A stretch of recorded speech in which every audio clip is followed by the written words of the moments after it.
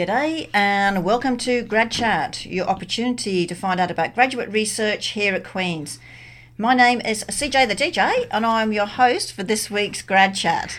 Today I would like to introduce you to Nazreen Sultana, who is doing a PhD in education under the supervision of Dr. Liang Cheng. Welcome to Grad Chat, Nazreen. Thank you. Nazreen, you've come here from Bangladesh Yes. to study in Canada, which is lucky for us here at Queen's. But why did you choose to come to Canada to do your graduate degree? Because in Bangladesh is highly evaluated. When I was there, I heard that there are not many people who did their degree in North America and went back home.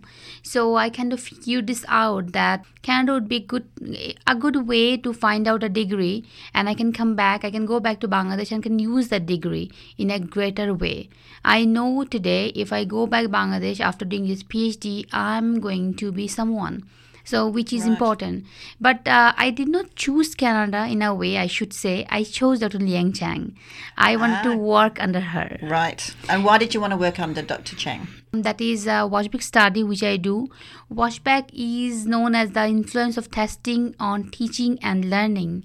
It is not as simple as we think so. It's basically, if I say it in a different way, that what teachers do because there's a high-stake test. How do they plan the instruction, activities, tasks, because the students have to be ready for an upcoming test. Right. So that's Washback. That how the central public examination or high-stake examination or sometimes large-scale examinations also might affect classroom teaching and learning. So that brings us on to your actual topic, which you kind of alluded to there. And your topic is the influence of an English public examination on classroom teaching and learning, a Washback study. So after reading your synopsis of your research, which by the way, it was fantastic, it was very, very clear for me, thank you for that. Can you give us a general overview of what you're trying to accomplish with this study? I started this study with a problem because after doing my graduation back home, I started teaching at university. I found that the students who were coming to the first year program, that they were not very good at English. Their writing was bad, their reading was bad, listening, speaking, they were actually terrible. But then when I went back to the curriculum, I saw the curriculum says that after passing the secondary education, students should be able to be a little bit proficient in English. They should be able to read, write, at least the basic things, so that they can carry the real life conversation, real life activities, right, which they could not do. So that's the point where when I wanted to look back what's happening in classroom instruction, because when I looked at the score of the student, they actually had very good score. Most of them had A+ or A. There's a high CGPA in Bangladesh. Right. But then they couldn't produce enough English so that they can carry their undergraduate degree. So that was the time when I wanted to look at the effect of testing on teaching and learning. My hypothesis was that probably teachers are only training the students towards the test without giving enough scope of learning the actual language. So that is, at that point of time, I did not know that this was called a Washback, but I wanted to actually, do something like that. Right. And then I came across Dr. Liang Cheng, her writing, and then I found, this is the thing which I wanted to do. So that's how, I figured this out, that I should, if I want to do a PhD, I should do in this topic and I should do it under Dr. Liang Cheng. I'm lucky that she's accepted me. So what you're looking at, though, is what's happening in Bangladesh. Exactly. Right. So coming to one of the questions that you gave me, that you wanted to be able to highlight what you're doing, why is it important to know how high-stakes examinations create influence on teaching and learning? I gave this question to you because I wanted to make the point of that how high-stake testing are different in the context of Asia. If you go to an Asian context, it's very different. Testing is a very different thing. So far my understanding in Canadian context, that Canada has large scale testing, but not like high stake. The way we see it is more of the consequences. For example, in our high stake testing, the test which I am looking at is called the Secondary School Certificate Examination. Okay. Is a SSC. in Bangladesh is such a high-stake test that if you don't pass this level of study, you cannot move to next level of education. Okay. Your education is going to stop. You have to pass. If you fail, either there is two options. Either you don't do it or you redo the. And if you redo the examination, you have to wait for another year.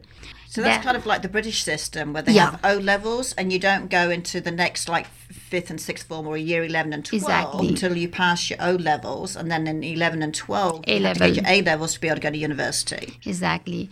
And then worse consequences as well. For example, people commit suicide.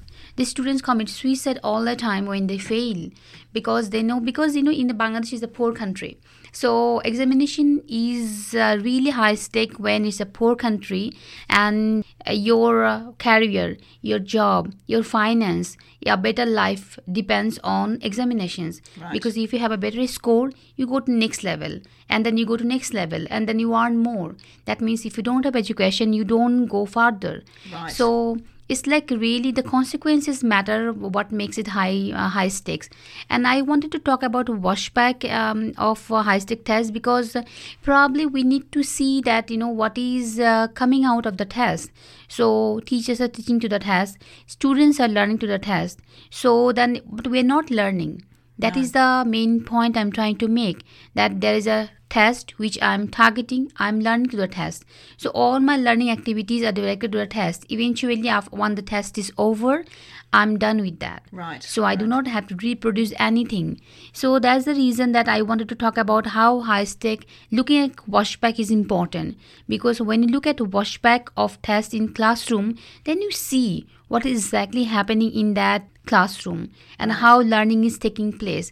And it probably, when I started this research, I did not know that there could be so many other factors also. But now when I have data, I'm writing the papers, I can see that it's not all about tests. It's about the situation and culture as well. That how, like in Bangladesh, we are very test oriented. It took me a long time to understand that grades are not important. When I came to Canada, I took my courses so seriously, and it's pushing myself. Then Dr. Chang used to tell me, why are you taking the grades so importantly? Because my mind was grade oriented. I was taught to look for the grade only. I did not look at my learning. Right. I was all about, how if I got A plus or if I got A. I remember that once I got, I think I got 88 in the final course, and I went to the course teacher and told her, why didn't I get 90? And why 88? You're probably devastated. For most people, 88 is fantastic. No, I was very unhappy. And he said that what's the difference in 90 and 88? I just had to give you a score. I gave, and I could give even 90 also, 95 also. You're still awesome. Then I said, no, I need to get, and I was trying to convince him that it was the numeric value that was more important to you. Exactly. I did not care about. Then, like we had a conversation, and that was the time, I started kind of getting the point that it's not about the score. It's about how much you have learned. And I started valuing the learning much later of the program. Right. It took me a year to understand. So that's how the culture works you. The teachers are trained to look at the test as a test. That's not a learning zone for them. Right. SSC examination, which I'm looking at, is a 2 years program. So 2 years is a long time to teach somebody. Yes. So the way the program is actually designed, so if teachers could implement them, probably students would be able to learn something. But it's not happening because of many things. It's not only about tests. The test is a major part of the examination, and there is some faults in the test design as well. But I kind of found it's all about the context, the way they train. It's like a brainwashing. It's like a brainwashing thing. I asked one of the teachers that, did anybody ever ask you that if your students are learning or not? He said no. He has a career of 32 years. And he said, in my 32 years of careers, parents never asked me this question, how much their kids learned. They worry about grading. So that's how, it's important to know how tests create a different kind of learning zone or teaching zone in the classroom. So has not, and I don't know if you know this answer, but in Bangladesh then, the education system in Bangladesh, have they not asked the question, what are our students learning? Can our students go to the next level by just getting a good grade in this test? And if that's not happening, why have they not questioned it earlier, saying, well, what are we teaching them? Why is that not happening? It's a much political question and political answer as well. We are not a very financially solvent country. So this test is a gatekeeper for us. Right. So that means, there are probably, if there are 10 people are taking that test, you cannot allow all 10 people to go to next level. So it's a more of a gatekeeping test that you have to keep few of them behind the gate. Okay. Because you cannot give job or education to all of them.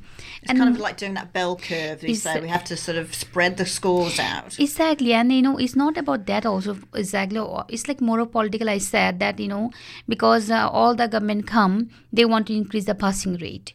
Because when the passing rate is high, what happens? And they can prove, we have high literacy rate. If you see the literacy rate in Bangladesh, it's really high. I want to tell you one example. I don't know why it is relevant or not. A few days back, I wrote a paper and it got published as well. So in the paper, I was trying to make the point how students are not learning English, And the editor who did a little Googling, and he saw that Bangladesh has a quite good number of literacy rate is quite good. So he questioned me that if the literacy rate is this good, being a poor country, then how come you can claim this? Right. That is the problem, that you are claiming and you don't have enough data sometimes to support it.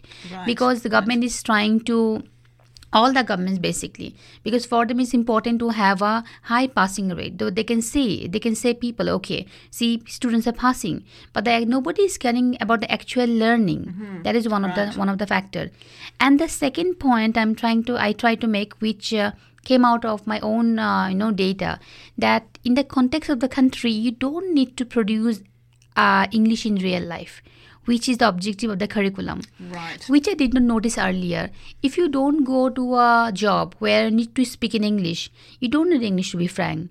Right. All government documents are in Bangla, that is a state language of the country. Right. So when you go on the road, it's okay if you don't speak English. Bangla is the only language in the country. There are some other indigenous languages also, but they're not spoken. Right. We are in majority. So, that is my research finding was that students and teachers, that is in back of their head, they know that they will be needing this English when they go to higher education, when they go to a multinational company. Right. Otherwise, they do not need English that much. English is needed eventually.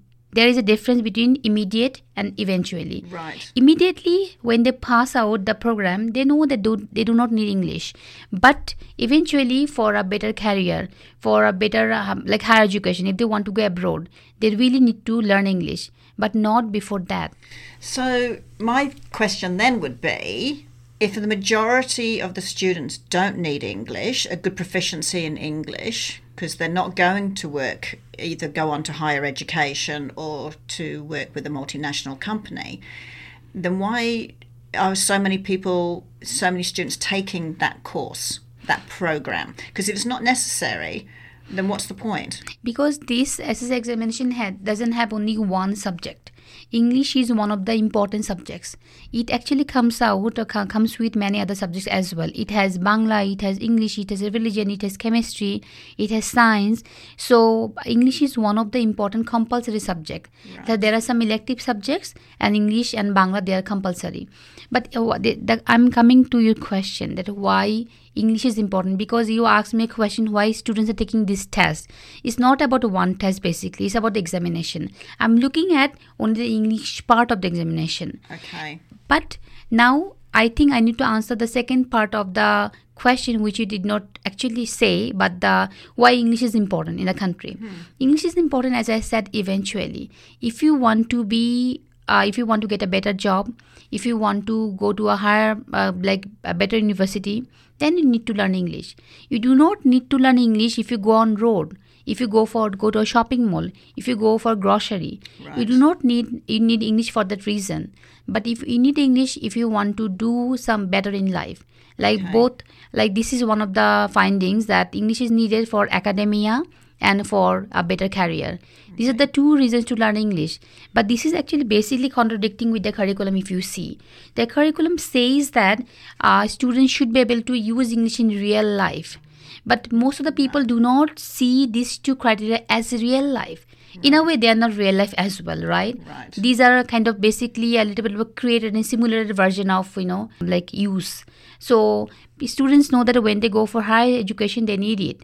And then they kind of think, okay, we'll make it. Then when basically they care about the job. Right. If you want to go for a multinational job, a kind of better job, then you need to learn English. Without English, you wouldn't get that. Right. So that is a question why English is needed. English is needed not for real life, but if you go for something better, you will be needing this image. Need it. Yeah. So that is a contradictory with the curriculum. I could keep going with all sorts of questions, but I'm going to come back to one of your other questions. So we see the outcome for the student, which, yes, they may get a pass, and a really good pass, but they're really not coming out with the knowledge that they need. What about the flip side of it? So the teacher themselves, as you said, they're teaching for the students to be able to pass an examination, whatever that entails. Do they not feel themselves that they're doing both themselves and the students a disservice by not actually teaching them enough to be able to come out and be able to speak English better, or to be able to write or to read it better, more so than what the examination is doing? Do they not feel a responsibility for that? Or is their responsibility purely to keep the stats high for the school so they look like a good school and tick off the box for the government? You already gave the answer. That is the second part of your question is the answer. My research looks at two schools. One is a top scoring school. One is not that high performing school. And I have found that like teachers from the top scoring school and the low scoring school, they are teaching the same way, but it's about the mindset of both the teachers are same, because all of them are targeting to the score, because eventually they feel I'm accountable to for the student's result, not for the learning. Right. That is the main thing. And then because one thing I have found that like in the top scoring school, the accountability is too high for the teacher. Like teachers are accountable to the authority, not only to themselves. It's of less of moral issue. Right. Like as the question is rightly asked, but the thing is that teachers worry about that they're accountable for the result. They think that they have to answer the parents if the students do not do well. They are accountable to the school, if to the authority if the students do not get high score. So I know that like all the teachers agreed that they want, like my interview teachers, they agreed they wanted to teach English to the students. But eventually when I looked at the activities, when I talked a little bit longer and a little bit dug deep in them, I found that they personally believe that if something matters, that is score. Many of the teachers said that yes, score is important, test is important, and then eventually some of them told yes, if they don't know, if they do not have good score, how do they go to next level of education? So like it's about the curriculum as well. As I said, the test design is faulty. The test design is not designed in such a way which will do a positive washback in a way. Right. For example, the test does not test the speaking and listening. Okay. It has only reading and writing part, and it also in a very faulty way, which I'm writing the result chapter, and it's amazing to find how the reading and writing parts are designed that apparently on a face value you wouldn't know that okay, they are faulty. But if you when I started interviewing people and going to classroom, I saw the test itself is very faulty. Because of the flaws in the test itself, what happens, teachers know that if they teach to the item, teach to the test, it is easier for them. Right. So the student can score high. It's less of a moral responsibility, because what's morality? That's the question again. The morality is that if your student fails and you let them fail, or you kind of push them to do well. So in Bangladesh, effective teaching is you prepare students for the test and they score high and you feel good. I'm a good Right, teacher. right. So the way you are seeing the thing in the context of Canada is a little different than us. For us, for morality is when my students are scoring high, because nobody is going to ask you a question that, okay, you taught these students and they're not able to speak. They're looking at the score. So they are not immoral. What I think is what you've really highlighted here is that whether it's the student, the parent, or the teacher, everyone's holding this particular examination in the highest regard. It's that or nothing. So it seems to me the obvious thing to do is to change the examination. Exactly. So that then they're actually going to be prepping for something that's actually going to be useful and that they can take to the next level. This is what Washbeck says, how we can use examination as a trigger point. But then, Washbeck is essentially not a negative term. Like the way now, especially in Asian context, it has become a negative. Basically, any curriculum you redesign, you reform, an examination reform, you redesign. Mm-hmm. What is the intention? Intention is to have a positive impact on teaching and learning. Yes. So Washbeck is essentially a positive term because it depends how you're using it. For example, in my country, the test I'm looking at, it has really negative Washbeck. Because or maybe I should say unintended, unwanted. Right. I shouldn't say negative in a way, probably unwanted. Right. Because when the curriculum planners actually plan the curriculum or design the test, they wanted to have a positive impact on teaching and learning. But as you said, examination was not as they thought. That is the reason it is kind of giving a unwanted influence on teaching and learning. Right. And the examination is very important, especially in a country where examination is taken seriously. Like, I asked this question to the teachers. It just, because it's like interview, I was talking to them. I asked them, do you think that test is, there should be tests for the students? All the teachers told there should be tests. If there is no test, they're not going to study. And they kind of use positive words for the test as well. They said if there is test, they're going to study. It's going to motivate them. They will study for the score. If there is no score, then why they will study? The question again comes back to the actual philosophy of education in that context. Right. So why are you studying? So we are studying for test, not for learning. Not for learning. You see that it's a very complicated issue actually, because when you go deep into the program, into the people's mind, teacher and students, you will find that essentially their thought of education is rooted that they will learn or they will do anything for the test. For the test. Because they asked me the question that, okay, why they would learn if there is no test? And it actually made me think, okay, so that means we are learning for passing the test. Education has no value. Right. In that context. So that is a very complicated process and question that you have to change a test because we don't have that value of learning for education. Everyone is learning for the test. As I said, when I came, I only saw the grade. So only much later I came to realize, okay, it's not about grade. It's about how much I'm progressing, how much I'm learning. Right. So it's all about how you see. So who have you actually interviewed or looked at? Have you looked at the school, the teacher, the students who have been through the process and yes, may have got a great score, but then have not been able to use because they haven't really learnt anything other than how to pass a test. Mm-hmm. Who are you looking at, and how are you looking at implementing some of this research, or how are you going to make it work? Because you've clearly opened up Pandora's box here. Yeah, I know that, and this is something I always this is something which frustrates me as a researcher. Mm-hmm. That how we are going to implement. I started I think talking about research is also a kind of opening a Pandora's box in a way, because when I went for data collection, it took me 6 months to complete the data collection. It was so difficult to get access to people, talk to people, because I had some curriculum planners. I had one curriculum planner. So you kind of go to one people and I had to know what is happening. I kind of kept talking to different people in different offices. Right. And then, it's about, studying the things which was not touched before. So that was the reason, like the question is, how do I plan to disseminate?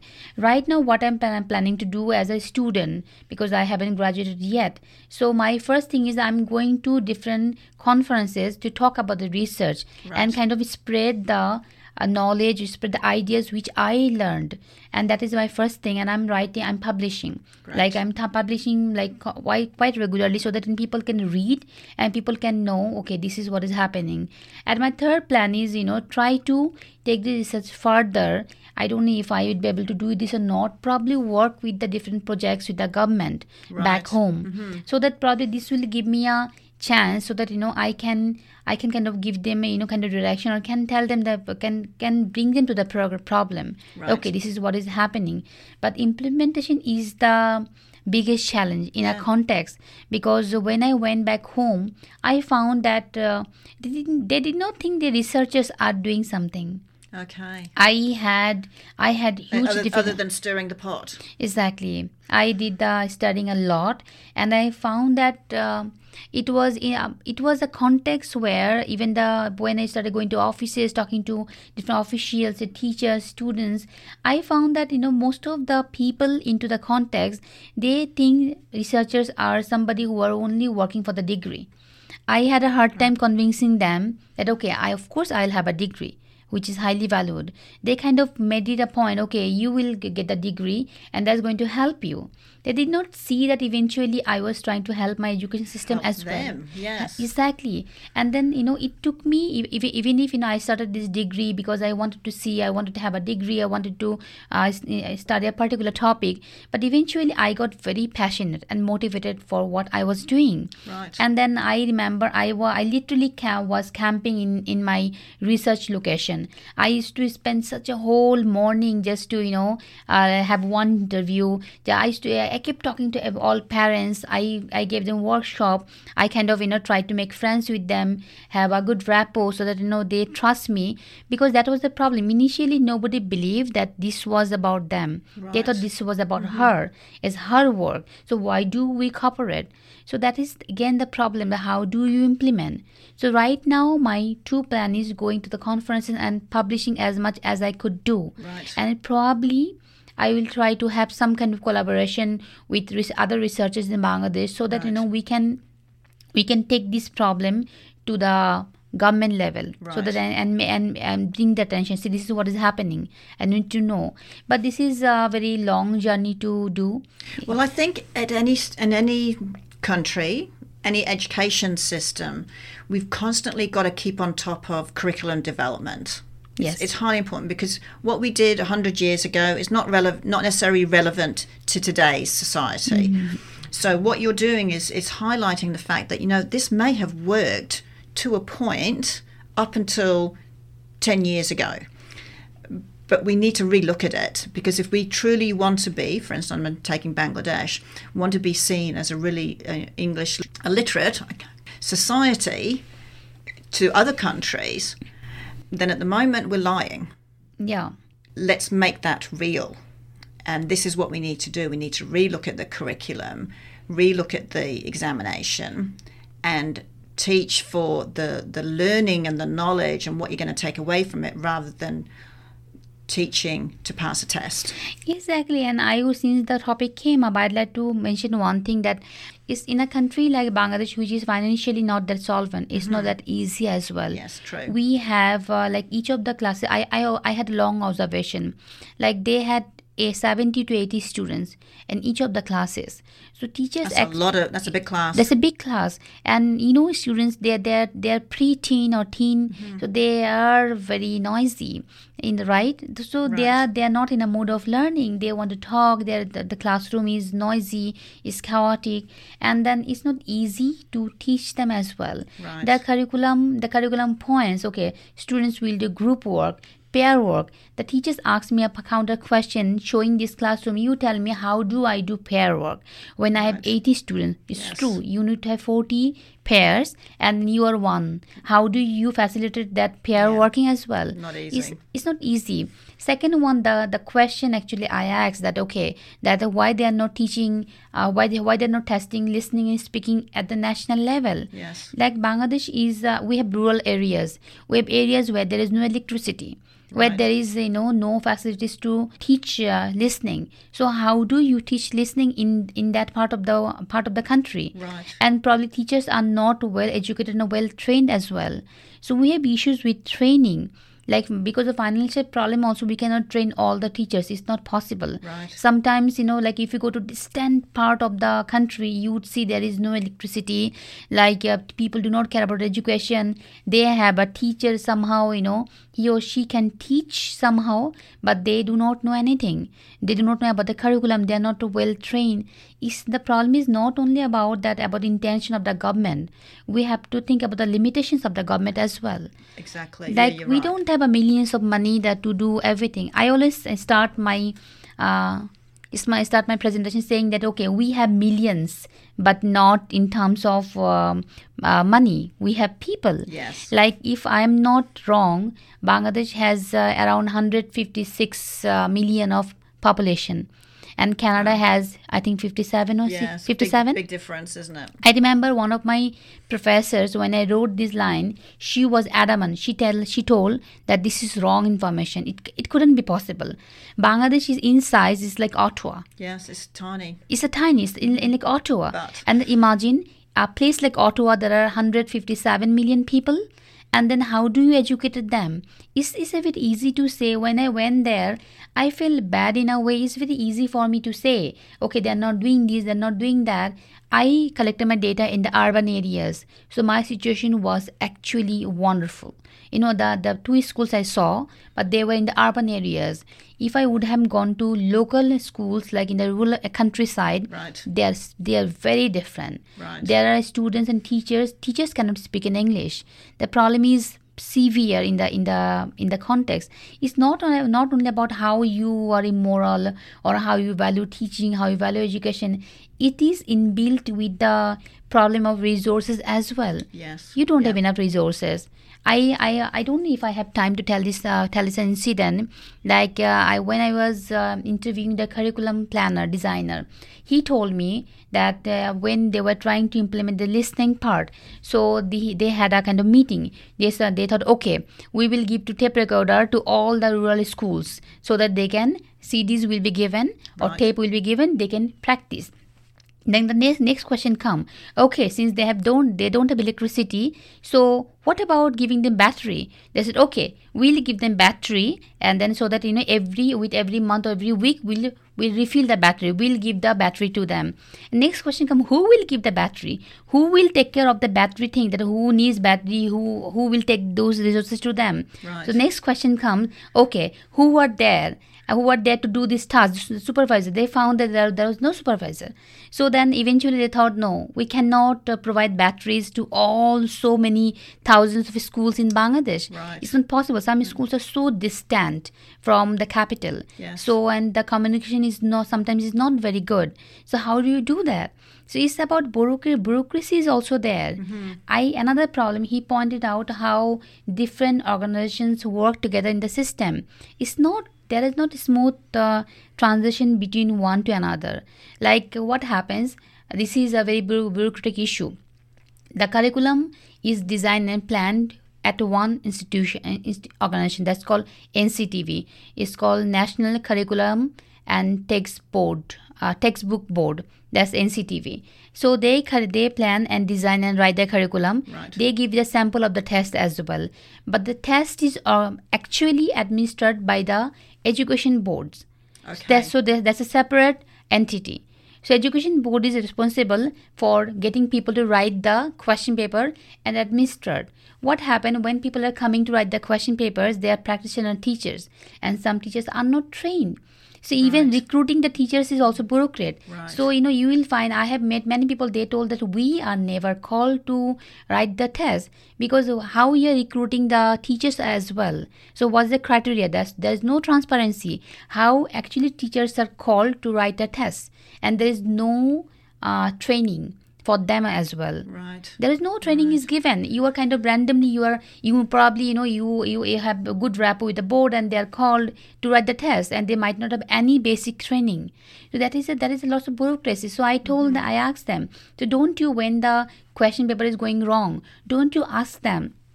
I couldn't mention this point in my dissertation. I don't know if I could or not, but he actually told that yes, sometime when the question paper actually being published during the exam, we see it's not what we thought, and we kind of told them, like in a very shallow way when you meet them in networking, hey, what did you do?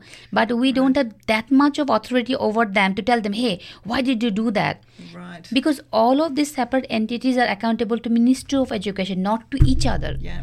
So there is lots of bureaucracy issues also there. Yeah. And I don't think that's different to anywhere else. Yeah. And it's just as you said, with Bangladesh, you probably got less resources. Yes. To spread out over many, many more people.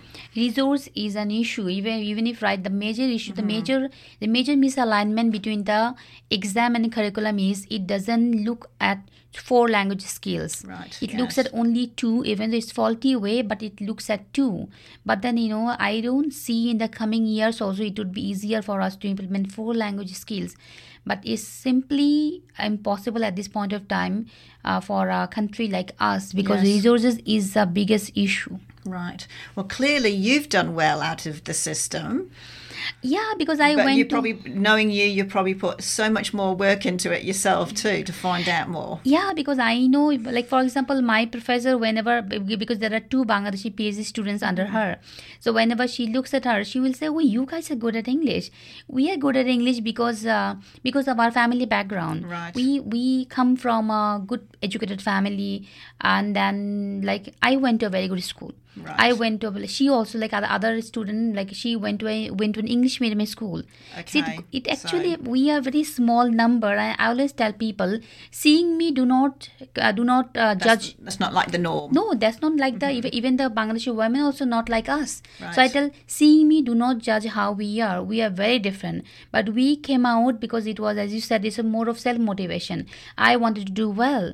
I remember that during my time, that was a different curriculum. That curriculum was basically you read and write. There was no, at least now people are talking about listening and speaking. Right. During my time back in 16 years, nobody used to talk about that. So I memorized a lot. Yeah, now memorization is there. Nobody accept that, but they do memorize. During our time, it was a norm. We had to memorize. I memorized long English answer. Right. And I kind of I memorized one line by line, and kind of like a parrot, I wrote them on the exam paper. Right. And I had good score. But it was of self-motivation. Somehow I wanted to learn the language. Somehow I just wanted to go abroad for higher education. So I had this idea that if I don't know English, I wouldn't be able to do what I want to do in life. Mm-hmm. So I practiced a lot by myself. I did practice a lot in front of mirror. I used to watch lots of English movies because I didn't have an access to talk to other people. Right. It was self-talking. Yes. A larger part of my life was self-talking within myself. Like my brothers used to laugh at me because they didn't know what I was doing, but they always used to hear I was talking loud in English with myself, and they used to say, "Oh, you are mad." And my daughter does the same, because this has become a habit now. So whenever I want to talk, I want to have conversation, I'll have loud conversation with myself, and that's in English. Because I have been doing this for so many years of my life, it got into my habit now. Right. And then now my daughter will say, "Oh, you are again talking to yourself." Well, you clearly got, first of all, a big challenge ahead of you. Because, as you said, it's not just the fact that people want to cheat the system and saying we've got these people who can get these great high scores, but there are implications to that. And as you've mentioned, it's the resources that are available across the board are not easy, and particularly on a small country with a huge population.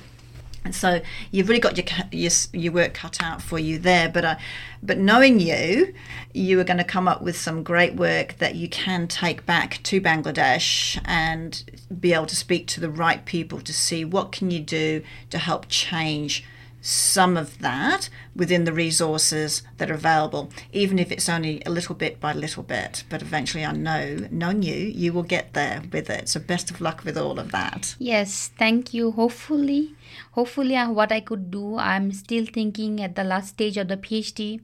Hopefully that I really want to do something which will be valuable. Yeah. Hopefully. Thank you.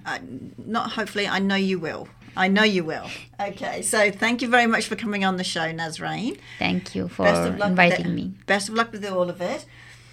So unfortunately, we're going to have to stop there because, as usual, we've come to an end, and there's only a certain amount of time we have to be on the air. But don't forget, you can download the full interview via a podcast. So please do that, because it's, the full interview is a lot longer than the 29 minutes.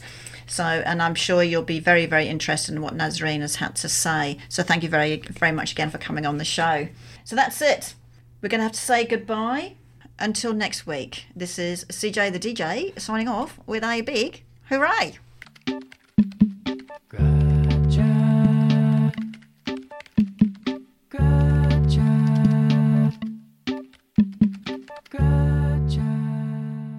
This podcast is produced in collaboration with CFRC.ca in Kingston, Ontario. CFRC is located on traditional Anishinaabe and Haudenosaunee territory. Infrastructure support for the CFRC podcast project is provided by Queen's University's Faculty of Engineering and Applied Sciences. For more information or to get involved in podcasting, visit podcasts.cfrc.ca.